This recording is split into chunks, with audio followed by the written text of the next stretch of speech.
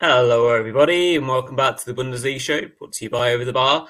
Back for another match week review, match week 10 of the Bundesliga on a very wet weekend. Well, it certainly has been here in Sheffield. But I'm joined this evening by Mark and Peter. Evening, both. How are we doing tonight? Not bad at all, my end. Thanks. Good stuff, Also, good stuff. great to see you. Excellent. Any firework displays that we visited this weekend, chaps? Oh, not in the Bundesrepublik, no. No. Well, I had a very wet weekend in Sheffield trying to watch the fireworks, but well, there was fireworks aplenty in the Bundesliga at least, so we've got that to enjoy and reflect on. Obviously, the big stories that we'll review in our featured four games, lots of talking points, and well, stuff to get into very shortly. Before we do, please do remember to like, comment, and subscribe. Give us a thumbs up on tonight's show if you possibly can do that. Would be very much appreciated.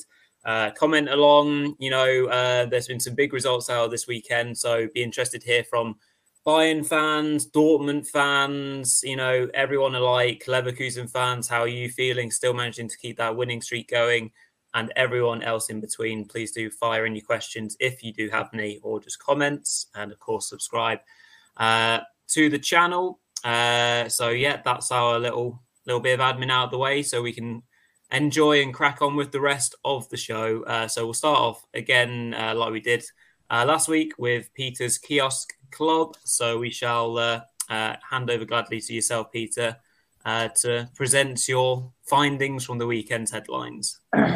Yes, thank you, Rory. I appreciate that deeply. Once again, joining you from what Mark refers to as the land of the free. The Bundesrepublik is also. So we're doing our Kiosk Club via printout for the second consecutive week.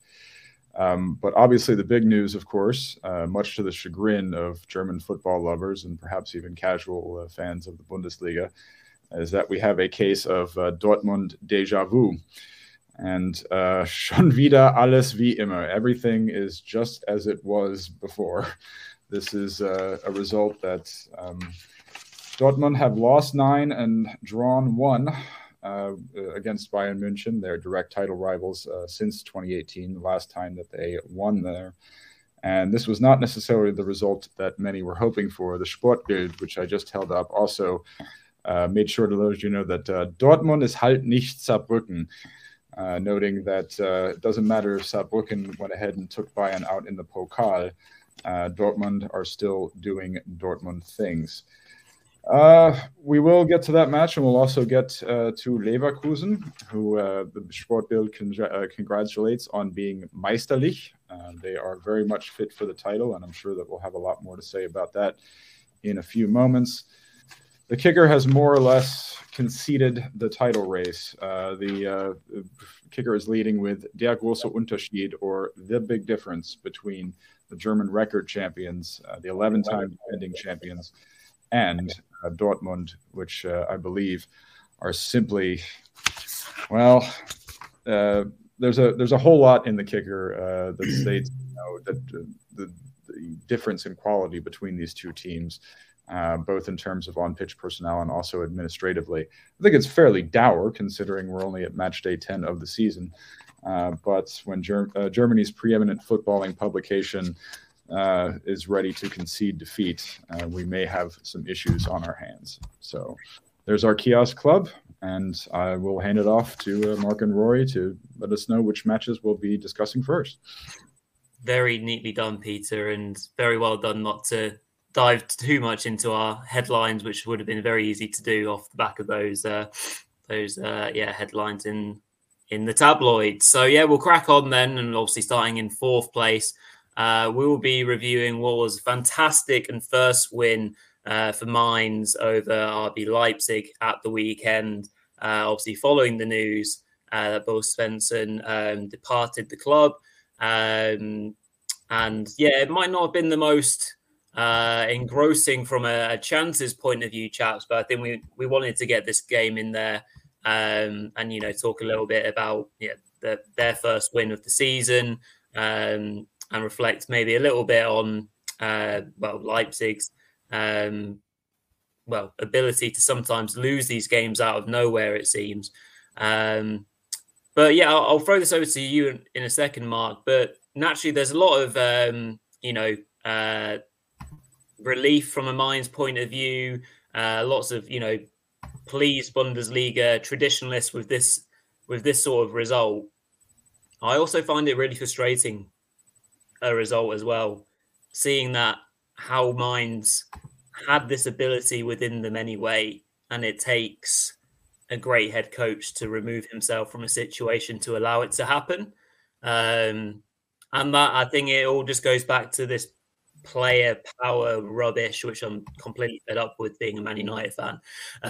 But just seeing it, it comes to that fore of, them digging in throughout the match, making it a fairly dull-ish first half, preventing RB from having too many clear-cut chances. And, just the rear guard action, it's come from them having the motivation again because they have to impress someone else.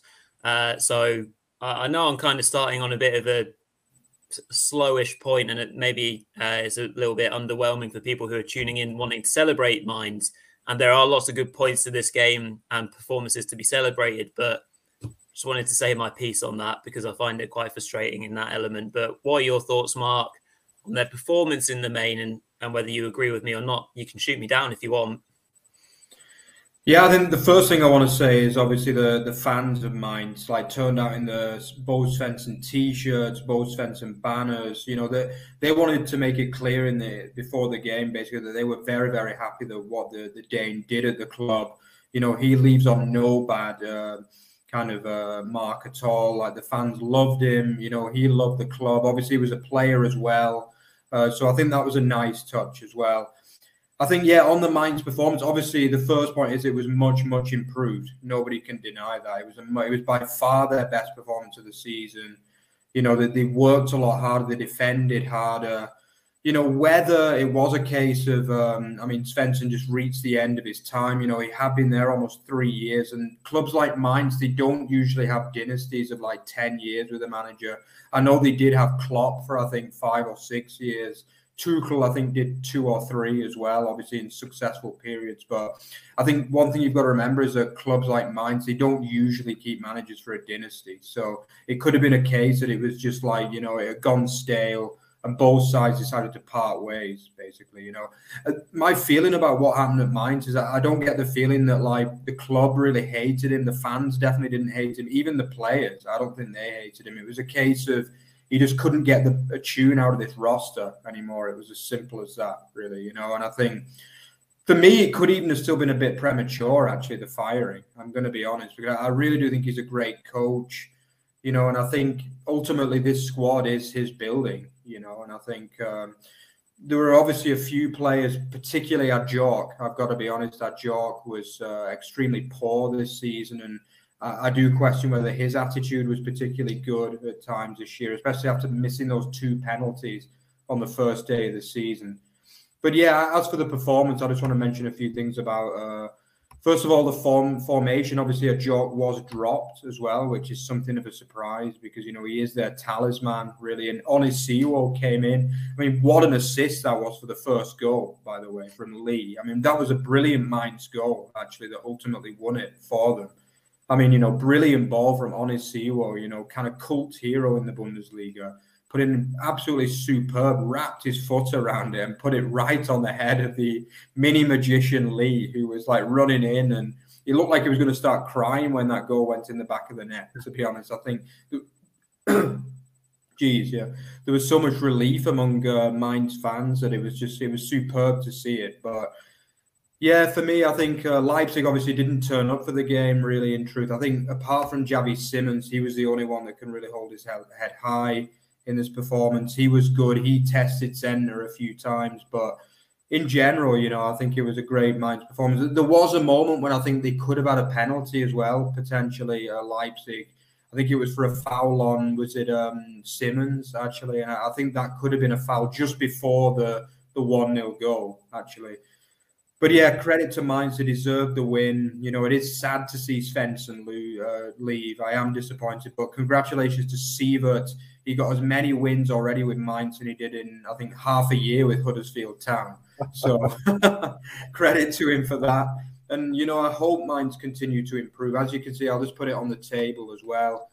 The things are looking a bit better for Mainz as well. They're off the bottom of the table. The level on point with Union Berlin, incredibly. Two teams that you just can't believe are in the bottom three at this stage of the season. But, things are looking up for Mainz. They go to Darmstadt next week, which is another game. They'll be looking to back that one up with a second win. And, I do hope Mainz manage to improve and, stay in the Bundesliga this year.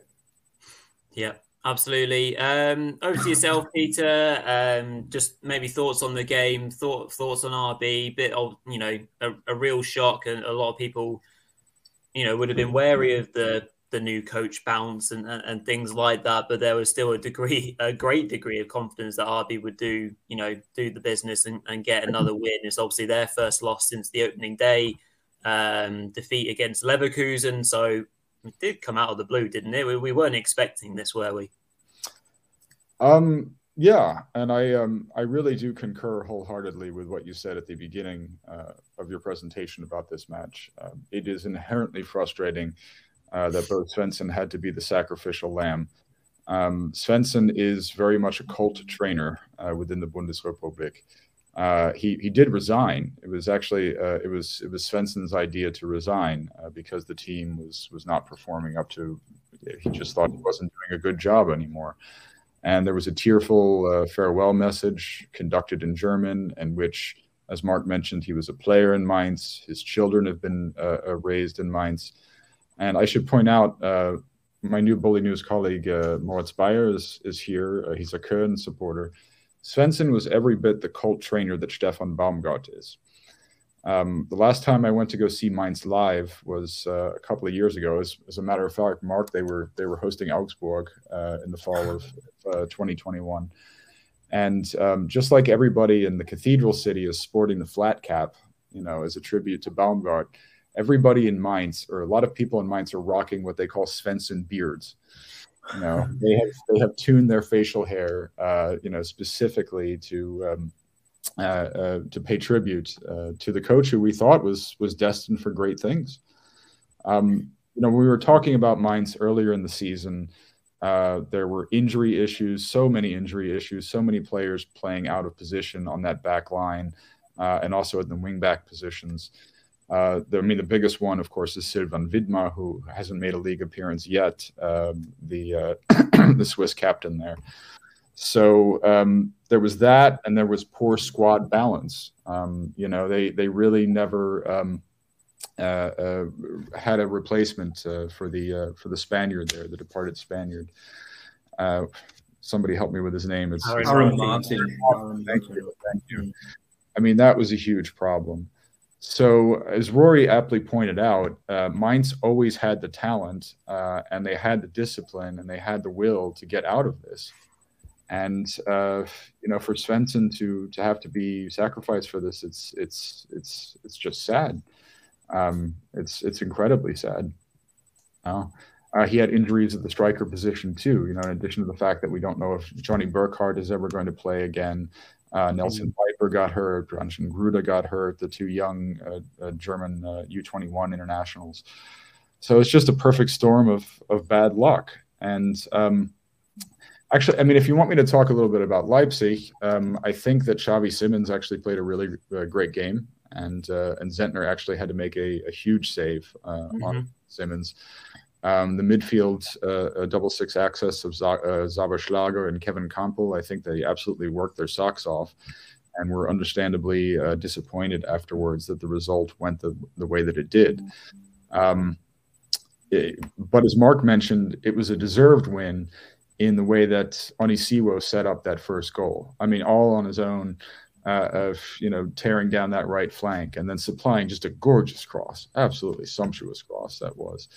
So, it was a deserved win, and it's a win that makes German football purists very happy. And I can't. Svensson's going to coach another Bundesliga team. That's going to happen. It's probably going to happen before the season is out. his coaching career will continue in the Bundesrepublik, and a team would be very, very, very lucky to have him, I would say. Yeah, agreed. Some nice comments there, Peter, as well. Yeah, absolutely. It was a shame to see him go, but we hope to have Bo back very soon. Just to keep Leipzig to an XG of 0.52 all game, 2 efforts on target was, really impressive. And, Leipzig might be saying with the 64% possession and making over 600 passes, how did they not create more clear-cut chances? Is maybe a mystery, but Mainz, of course, did front up and, play really, really well. Mainz have now scored 7 goals in their last 4 versus 4 goals in their first 6. So they're also starting to find their way to goal a little bit more regularly as well. So well done to them. We shall move on to our next game. Just a few comments in the chat as well. Pick up on Ballum, of course, watching this evening, alluding to the Pokal draw, which has seen Nuremberg and Kaiserslautern be drawn against each other in the big face-off, the Peter versus Mark face-off. Wow. Okay. Well, we don't have a choice but to attend that one, do we? Yeah. That's a take 2, I think. Yeah. So, yeah, we're looking forward to that. Interesting draw in general. Stuttgart being drawn at home against Dortmund. That will be a tough one for my boys, but providing we don't play like we did on Sunday, we might have a good chance in that one. So yeah, we look forward to the next round of the Pokal, of course. Good evening to Moritz as well. Thank you for tuning in. We wish Köln well for the rest of this season. Do we think that they can get themselves out of the bottom 3 before the winter break? As you say, they've been improved, but they'll obviously need to get a couple more wins. You probably wouldn't have been pleased, Moritz, to see the Heidenheim result from the weekend, nor seeing first wins for Mainz and Bochum. So probably not a great weekend, despite it being a good draw against Augsburg overall. Just wanted to pick up on that and thank you for the comment and for tuning in this evening as well.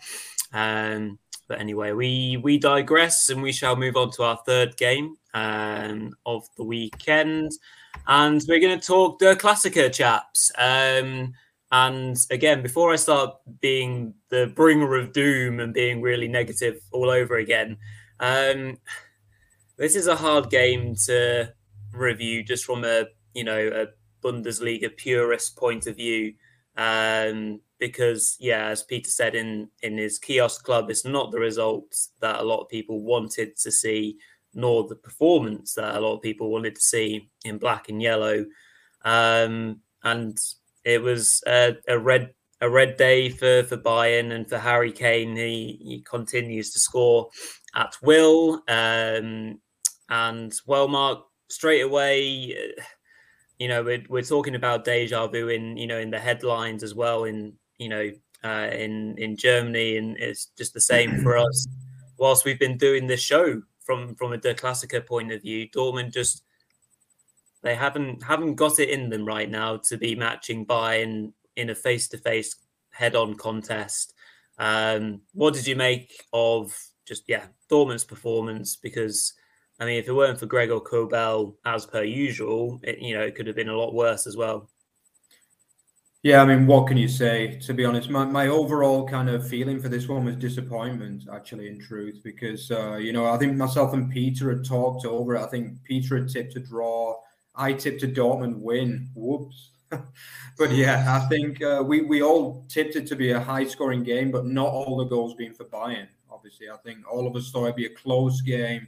Normally Dortmund do get a little bit closer than this, in truth, but obviously not in this instance. And there's definitely an element to being man-beaten against Bayern Munich, to be honest, for Dortmund. I mean, Dortmund was so poor in this game defensively, really. I just have no words to say, in truth. I just think, the first goal straight from the corner, I mean, the corner goes all the way through, straight onto the huge head of Dayot Upamecano, who couldn't miss, basically. But I mean, it's a great corner in. Let's not forget that. But I mean, at the end of the day, conceding goals from corners in this kind of fixture after 3 minutes, it's not ideal. Let's be honest, it's not ideal at all.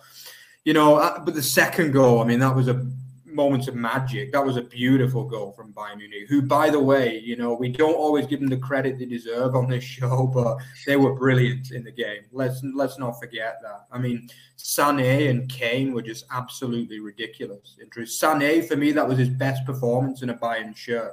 I'd go that far. I think he was absolutely unbelievable. I mean, he's having an amazing season, by the way. I think he's on 8 goals and 6 assists now. Like, he's doing pretty much as well in terms of goal contributions as Kane, just a few behind him. And he was absolutely brilliant. That second goal. Kane is just a goal machine, truly. I mean, to be honest, I've not watched that much Premier League the last 2 or 3 years since COVID, as we've focused mostly on the Bundesliga. But, I mean, Kane is he's absolutely ridiculous nowadays, really. He really is. He's probably the best striker in the world for me. I would even have him ahead of Haaland, in truth. I just think he's absolutely unbelievable at the moment. Just the build-up play that he provides, and him and Sané have made a really, really nice partnership there in the Bayern attack. And another man I want to give credit to is Lima. I think he obviously kind of covered the Kimmich position. He was suspended for this game. He was fantastic as well, playing in his more familiar role in central midfield. But yeah, I mean, for Dortmund, you've got to say, I mean, I've criticised Hummels a few times on this show, actually, but this performance was just not good enough, in truth.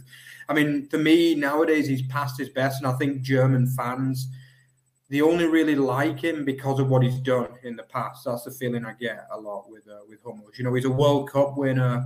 He's done so much. He double Bundesliga champion with Dortmund, won a few titles with Bayern as well. The guy's had a great career, but for me, he's just not at the level. Maybe Peter disagrees with me on this, but I think I mentioned it to you, Peter, when we watched Dortmund at Hoffenheim as well. I think I said I'm just not a massive fan of him. And I think about 2 or 3 minutes later, he gave a penalty away. And basically, I just wasn't impressed with his performance. The Hummels-Schlotterbeck partnership just didn't work in this game at all. And it just wasn't a good performance. I think Özcan, who, by the way, has been good in recent weeks, he didn't really fill that gap in there. I think they probably should have started Nemecha in this game, in truth.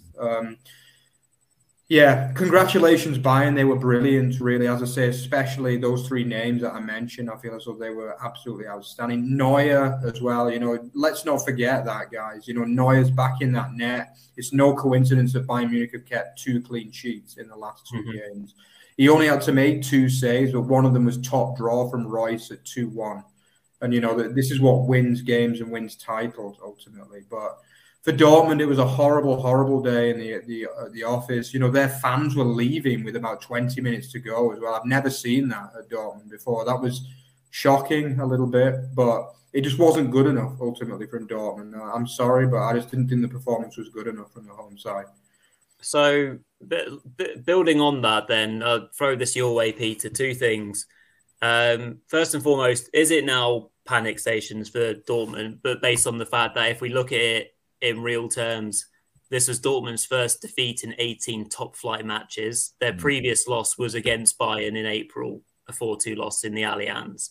So is it time to panic? And then secondly, my second point is just falling out of my head. So if you go about the first one, I'll think of my second one and ask you it in a second. Okay. Well, thank you for bailing me out earlier with Aaron Martin. I can't believe I forgot his name.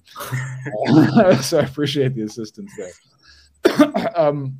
With respect to whether Dortmund are gone and dead and buried, I mean, I still think that they have a quality team. What factors into that is, of course, that we have Leverkusen, who are probably the closer title aspirants this year. And I'm not giving up on Stuttgart just yet. You'll be pleased to know. Yeah, as you mentioned, this was their first defeat of the season, and it was their first defeat in 18 games. I think, with Hummels, he did enter a form surge around about match day 29 of last season, and then continued that on through the early phases of this season. He was really quite good. That's why he was recalled to the German national team. But he is simply at that age where, I mean, he is slowing down significantly. And he can have nightmare matches like this. I mean, Schlotterbeck blew the marking on the initial corner with Upamecano, and Hummels was just simply too slow to stop that Bayern counter on the second goal, what you could argue was the decisive goal. In defense of Dortmund, I mean, look, the Bayern counter this year is insanely good. And this was, you didn't expect, Mark mentioned Leimer, how he stood up in Kimmich's absence. I think, I reviewed the tape and I was looking at it. It looked kind of like a 4-1-4-1 with Goretzka basically, on like the second attacking axis. So you had Goretzka, Sané, Musiala, Coman, all pressing forward. And indeed, on that second goal, Sané initiates it with a really clever back heel. Goretzka charges forward. And eventually we get the ball in the back of the net. Goretzka narrowly missed on that bicycle kick, too, a little bit later. That would have been absolutely spectacular. I mean, it was a nightmare day in defense for Dortmund. That's indisputable. Kobel, who was the giver of the egg in the Easter basket last time they lost to Bayern in the spring, bailed them out a little bit there. But Manuel Neuer also made some good saves. I mean, there were some pinpricks. There were some offensive chances for Dortmund after the 2-0 involving Brandt. And Neuer made a really good save on Royce on the turn from close range in the box. So I wouldn't be pressing the Dortmund panic button by any stretch of the imagination.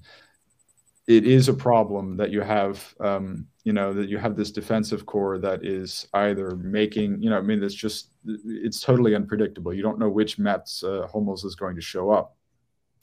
And something else that Mark and I were talking about when we were attending the match in Hoffenheim was that Hummels also, he makes these fantastic recovery tackles, but he puts himself in that position in the first place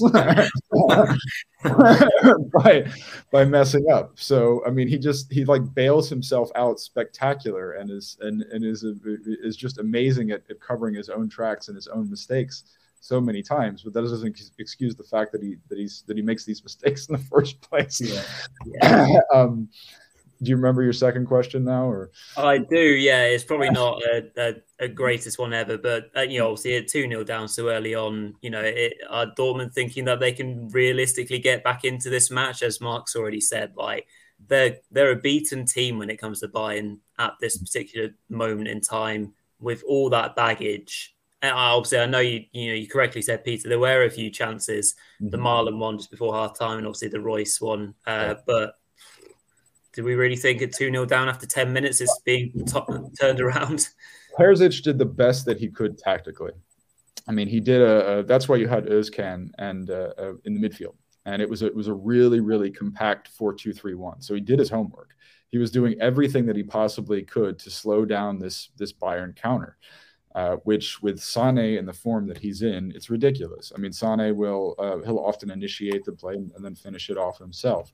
And you have Musiala, who is just so amazingly unpredictable. You have Coman, who is, I think, one of the fastest players in the league. He might be number 3 or number 4 on the Rangliste there. I'll have to double check the speed clock stats for that. So, I mean, he deployed this really compact and really he wanted to slow down the midfield traffic in the form of Özcan and stuff like it, but it simply didn't work.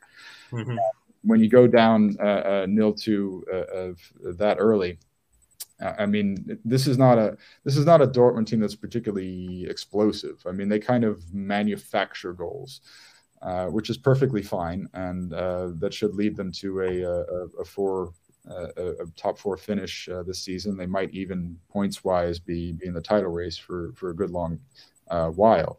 But they're more of a slow kind of manufacture goals type of team, at least in this juncture. And so if they go down early, it's not exactly easy for them to play catch up. Yep, absolutely. Some great points there. Obviously there was a strong reaction on Twitter, or X, formerly known as Twitter, as there would be after such a result that gets people's backs up. So I think there was quite a strong reaction, an emotive reaction in regards to where Dortmund are going, where they're going under Terzic, et cetera, et cetera. I think it's right to kind of put that into context, but also from this head-to-head contest, it's not a contest right now. Bayern are absolutely dominating proceedings in that sense, and will be going on strongly. And looking forward to their next match. Some very good points made by Moritz in the chat about Goretzka coming from the position that he was in during the summer. Even the poor lad was linked to playing for Man United, bless him. So he'll be extra pleased for the fact that he's managed to turn things around so well. And he is, he's come back into form really impressively. So yeah, a really big game of the weekend, and a better and a bigger performance matched by Bayern to get the win. So we'll move on then to our second and first most entertaining games of the weekend. And well, we're going to talk about the league leaders. So Bayer Leverkusen withholding the Hoffenheim comeback to win 3-2. Thanks to Grimaldo in many parts getting a brace, Florian Wirtz getting yet another goal, and this, I think, Mark, again, I'll come to you first. Maybe one of those games, in years gone by, where Leverkusen would have quite easily folded, do we want to say, and not gone back into that mode of being able to just piece together that quality to get that third goal and then hold out again. We also have to put into context the Hoffenheim comeback comes off some, well, I know I've talked about him a lot on this show, but Radetzky's goalkeeping, Mark, you were talking about him last week and how he's improved and made some big saves for them recently. But his distribution is the reason why Hoffenheim get back into the game. A hell of a executed, lob by Stack to make, to start the comeback and make it 2-1. And then Weghorst is, in the right place at the right time to make the most of a parried effort and makes it 2-2. But anyway, Mark, thoughts on this one? High quality from Leverkusen still, but are you impressed again this time by their character as well to be able to again withhold a mini comeback, by a decent Hoffenheim side, and show that character again to go out there and win another 3 points? Yeah, I love this game of football. Actually, I thought it was a really, really entertaining game. This one, there was a lot of dynamics in there, as you say. I mean, the first half was a clinic, I thought, from Leverkusen. I thought they were absolutely brilliant in the first half. I mean, that first goal, I mean, what can you say about, Wirtz and Boniface? Boniface hasn't been getting the goals recently, but he is just, I mean, to be honest, after Kane, he probably is the second best striker in the league, to be honest. Even the guy's just absolutely unbelievable. Like, he never gives up. And even if he's denied, he still comes back and gets an assist like he did on the third goal. I mean, this was a great workmanlike performance. And he is an unbelievable footballer, Boniface, for me. We all know about what Florian Wirtz can do. The last two performances, he's been world class, as he is really. He's going to be one of the top footballers in Europe in the next 3 to 4 years, probably, maybe not even that long. But Boniface, he's not been getting on the score sheet the last few weeks, but this was a superb performance from him, genuinely, And I just thought the build-up play for the first goal was absolutely brilliant, Grimaldo, I mean, is there a better finisher from left back in the world right now? Is there a better left back in the world right now than him? I don't know, to be honest, because, what a player. I just can't stop kind of purring about this Leverkusen team, especially from an attacking perspective, And, they deserved the 2-0 lead. They were absolutely dominant. Frimpong missed chances. He just gets forward so well, even now. Just superb first half. But then, as you say, the start of that second half, I don't know what went wrong, really. I think Hoffenheim are a team that get out of the blocks very quick in the second half. We've seen that a few times this season. Bayer is another player who's looking really, really good, by the way. I think, I still back him to be Germany's number 9 for the World Cup. I really do. I think he's the best option right now. And I think, he is a player that if he gets 15, 18 goals this season, which I think he will do from what I've seen so far, I think he's a shoo-in for Germany's number 9. He was very unlucky not to score before the Hradecky mistake, actually. He had a few good efforts, which were well saved, actually, by Hradecky. But as you say, the mistake for the goal, it's not good enough, ultimately, really. I think it's his first big error of the season, and we've got to cut him a bit of slack, really, I think, because, he's not made many. This is the 10th game. This is his first big mistake, really any mistake, I would say. But it was a poor one. It was a gimme. It was a good finish from Stach, you've got to be honest. But, I mean, you can't be giving him that kind of back pass, basically, to give him a free rein and basically chip the keeper. I think even on the second goal, that was a funny one, actually, because, Bayer has so much room. I don't know, should Hradecky have done better? I really don't know on that one. I'd be interested to know what you guys think, because it was a great strike, but he saw it very clearly. And, he did get a hand to it. He should have been able to push it wide, possibly. I don't know. I'm a little bit unsure on that one. But obviously, it ended up being an easy tap-in for Weghorst for his second goal in 2 games, a former Man United legend as well, Wout Weghorst. But yeah, basically, then you're thinking, oh my God, they're going to lose this. And I think very, very near to making it 2-1 as well with that header. And he was very unlucky not to score that. If that goes 3-2, you're thinking, no, it's disaster stations for Leverkusen. But I mean, the goal that wins it, I just think is all about Boniface, really. I just think it was a brilliant build-up play from Boniface, and then he kind of passes it off to, world-class curling strike again from Grimaldo. I mean, what a player he is, really. And then after that, they see the game out quite comfortably. They probably should have had a 4th or even a 5th on the counter in the last 10 minutes. And as you say, I think this is what's changed. This is not only what's changed under Leverkusen, but this is a new kind of title challenger for Bayern Munich. And I think the main reason is that man, Xabi Alonso. I just think he is so determined he's going to win this Bundesliga this year. You could see it in his face. Like, this guy's a winner. He's not like, with all due respect to Terzic, he doesn't strike you as a winner as such, but Xabi Alonso is a winner 200%, and I think he would damn well make sure they won that game. Otherwise, it'd have been, in the cold shower for 2 hours after the game, I think, because he wouldn't have been happy. But I just think, it showed character, it showed mettle. I just like everything this Leverkusen team are doing. I just hope they can keep winning because, to be honest, Bayern Munich are looking pretty ominous at the moment, and they're going to have to keep winning. But I do believe they're capable of riding out this great spell of form from FC Bayern and, staying top of the league. Yeah, there's obviously a long way to go, and it's a hot pace, as you can see on screen. 9 wins, 1 draw. They've been absolutely fabulous to watch so far this season. Long may it continue. That's yet another loss at home for Hoffenheim. I think that's the joint worst home record in the Bundesliga. So not great at home for the Hoffenheimers. Peter, just very quickly, anything else to add on the game? Still, obviously, singing the praises of Leverkusen or berating Hoffenheim's home form? Well, I'm going to berate Pellegrino Matarazzo for benching John Anthony Brooks. That's just sacrilege.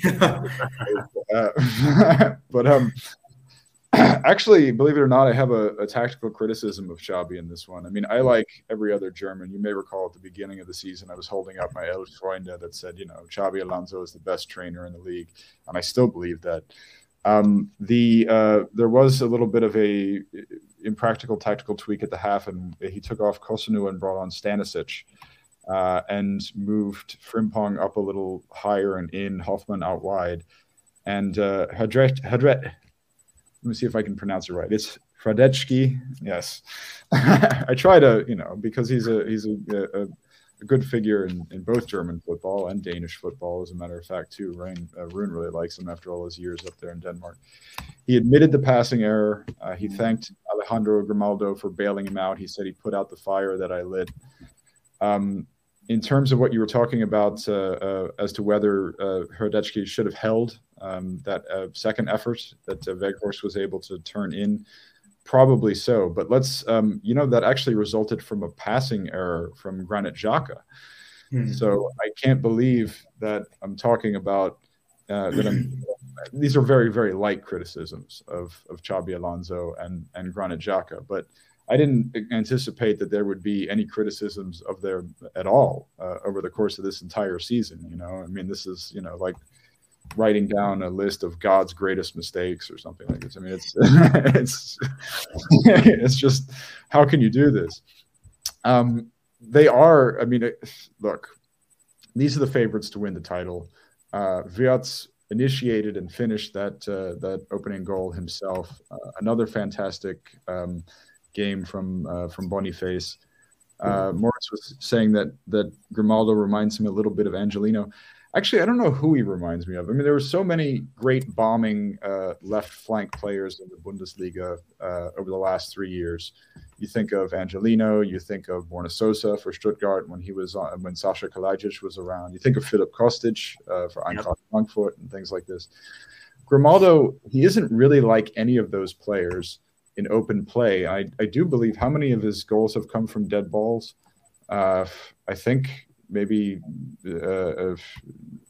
more than half of them have come from dead balls. So he's a great player, not only in open play, but you can tell that Xabi has taken his fellow Spaniard under his wing on the training pitch and is working him really, really hard on set piece designs because he's been amazing in that respect. I mean, he's a real complete package, I would say, much more so than some of the other players that I spoke about. And it was a great football match.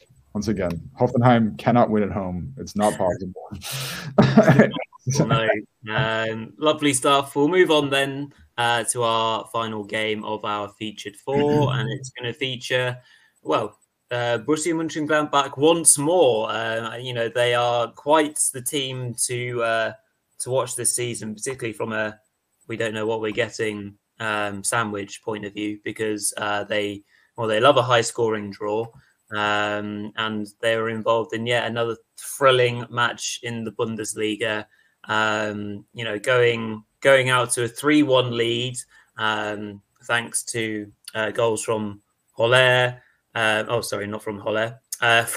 Jordan Player and penalty converted eventually by Julian Weigl.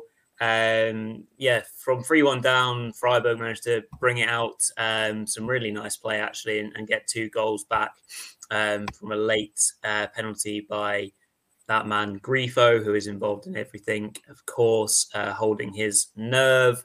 Where to start with this one, chaps? I mean, there's one point that I want to come to straight away, which is one that, again, I'm having a right old bone tonight, aren't I? And it's in regards to the Weigl penalty. And we've seen yet another retake on these goalkeeper encroachments. We obviously talk about, VAR and the use of it to make sure that offside decisions are right by the, finest of margins, toenails being offside and all this sort of thing. But it feels like it's now creeping into everything that we do in the footballing world, where the penalty is obviously massively in favour of the striker being able to put it in the back of the net. So the goalkeeper is, the person who is not expected to make a save. And now we're making it almost just even more difficult for a save to be made, just because they almost lean forward ever so slightly at the pinch point to make a save. Because we've seen a few of them now in the last few weeks. Am I going mad? Am I just being a cynic? Mark, what do you think about this goalkeeper coming off the line business? Oh, I absolutely hate that rule, actually, really, genuinely. For me, unless he's 2 meters off the line, it should be classified as a save for me, really. That's what I honestly think. I just hate it, basically, especially when it's your team. You're celebrating your team saving a penalty, and then next thing they go back to the damn VAR and check it. No, I just don't like the rule at all. But this particular incident, I think, is the most brutal I've ever seen of a team getting one called back. I think he must have been 10 centimeters off his line, maybe. I think it was absolutely savage. I think for the young man as well, the potential future German number 9 who's been improving recently as well. And I thought it was a great save, and he was hard done to, big time. You know, I think like really that was brutal, to be honest. I think the rule itself is no good. Maybe, as you say, if he's a whole meter off the line, yeah, it's okay to call it back, but not for that. That's just ridiculous, completely, in my view, anyway. It's certainly making things harder to, as you say, celebrate as a fan in these, you know, euphoric moments. You find yourself holding back as a fan these days for goals or any big moments because you feel like, oh, what's around the corner? What happened, you know, 30 seconds ago that could be brought back for a VAR interference. Peter, your thoughts on this, you know, ruling of VAR now starting to etch their way too much into the game? Well, unfortunately, there's no real turning back. I mean, as a matter of fact, I think it was around a year ago that I was writing an article from the DFB, the German FA Rules Committee, in which they cited 17 examples of the keeper off his line rule not being kept. So the DFB insisted that we're going to, you know, start cracking down on this. And unfortunately, if it is a matter of centimeters, it is a matter of centimeters.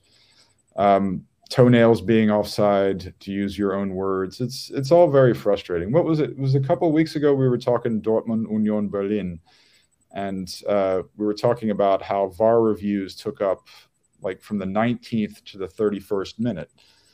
And, you know, I was joking, what is this, an American football match? I mean, what my stuff, you know, I'm here in the States as I am sometimes. I travel a lot, and I can't even watch American football anymore. I mean, it's you know, all just nothing but instant replay reviews followed by timeout, more time for some more commercials. Luckily, we don't have the commercial problem in football, but you know, I think what needs to happen, and the German FA is probably going to get on this too, is that they really need to speed up the process and have further clarification. To make sure that we're not having these, you know, these 2-3 long minute long breaks. And maybe why don't we have like a little automated system too? So that way, I mean, you know, if there was something, we have goal line technology, we have automated offside technology. If he's off his line by 10 centimeters, just have a watch buzz, and then we don't have to celebrate the save. We can just have a retake. We can just whistle it down before the ball is even, or, you know, as soon as the ball is kicked. You know, there's a lot more to talk about in this match. Obviously, I mean, it was a pretty crazy match. You know, I could talk your ear off about it all long, but I don't want to take up too much of my allotted time. I mean, perhaps we'll see what Mark. What would you like to bring up in particular about this 6-goal affair? Well, obviously, yeah, the penalty was one of the big moments, but yeah, I think there was obviously a lot of interesting moments. I think that the start was really good as well from Freiburg. That opening goal was a really nice goal. I think Hurler, this was his best performance for quite a while, actually, and I think Freiburg have been missing that striker this year a little bit, and it's something that they've always had. You know, Grigorovic last season was pretty good. You know, Hurler in parts when he came back from his injury, but this year, I think they've missed that kind of number 9, really. Obviously, Grifo has been superb, like he pretty much always is, but I do hope that Hurler's performance was one of the things that stood out for me for Freiburg, really, in this match. I think, you know, he also got the assist for Weishaupt's second goal as well, which was, by the way, a really nice strike. The youngster. Yeah, I definitely think that probably, you know, Freiburg played the better football in the game, I would say. They were probably the better side, despite, obviously, Gladbach having that crazy period where they got 3 goals in like 12 minutes, was it, at one point? You know, the Play-A goal as well, it was a really nice strike, but pretty poor defending, which is kind of a new feature to Freiburg's season, unfortunately, because, you know, they're another team that have always been very strong defensively. This year, I don't think it's quite been the case at all times. Maybe that is a little bit Atabulo. You know, he's not the best at commanding his defense yet. But I always say that for a goalkeeper, it takes him 2 years at the top level to learn the trade. And I do believe that Christian Streich will give the young man that time. And he's a good shot stopper, but I think his problem is he's not that great at commanding his defense. And I think that shows a little bit with the number of goals that Freiburg have been conceding compared to most years, you know. I think Linehardt didn't have his best game. Ginter also hasn't been having his best season in general, to be honest. I think he was dropped from the German national team as well, after being a pretty much shoe-in for most of last season. So, yeah, I would say from a Freiburg perspective, that's what stood out. I think going forward, they look really good in this game. One of the best attacking performances we've seen from them this year. But defensively, things do need to get a bit better. It's not a crisis for Freiburg because, they're still in mid-table. This is fine for Freiburg. We don't expect them to be in the top 5, 6 every year. But if they want to go back up to that top 5, 6, they're going to have to start shaping up a little bit defensively, particularly off set plays, I would say. Yeah, as you can see on screen, or if you're listening to the podcast, 19 goals conceded already for Freiburg is quite our character. And as you said, the Lienhardt challenge for the penalty was all over the shop. He blew his marking on the one before that too. Lienhardt, he had a He did. That was really good movement actually from Jordan. That was. I wanted to mention Jordan, our American. Yeah. What the hell? He's playing well. Playing really well lately. Yeah, he really has, and that is not a player that we've been particularly kind to, on this podcast. So we should definitely give him credit. Alassane Playa, also not a player we've been particularly kind to on this podcast, and he's been doing well. So, ever since Mark's berating of Player, he's been superb. It's like the first season. Do you remember the first season we covered, Rory, when he was like a machine? I think he got 15, 16 goals that year. Yeah, he was brilliant. And we so enjoyed, Jordan's early spell, with Union when he came in and was so effective. He was playing fantastic. So it'd be great if he can pick up that form again. It was a nice a nicely worked set piece goal for Gladbach's first one. Is obviously they took it short. I think it was Weigl who put in the cross and it was headed back in. Some nice highlights, and as we said, loads of good things to pick out from this game. Another high scoring draw for Gladbach. They can't quite go over the line in some of these games. They'll be disappointed from 3-1 up not to have seen it out. But Freiburg are a particularly strong team at home as well. We'll just fly through the best of the rest action from this weekend. So obviously highlights to pick out. Obviously a first win of the season for Bochum in the Friday night fixture overcoming Darmstadt. A Nasano brace, really important goals by him. Overcoming Fabian Nürnberger's goal for Darmstadt, and they also had Fabian Holland sent off for the Lilies. So really important win for Bochum. Another player who scored a brace at the weekend is Omar Marmoush, who is now, I think he's topped his best ever Bundesliga haul in a season, and we're obviously only 10 games in. So great to see the former VfB man really flying for the Eagles, who Frankfurt are now really starting to look a threat going forwards. Union keep on tumbling down. Obviously, we can't see them on screen currently, but they're in real big trouble. Another goal, third in a row for Tietz, as Augsburg drew 1-1, as we mentioned, against Köln earlier on.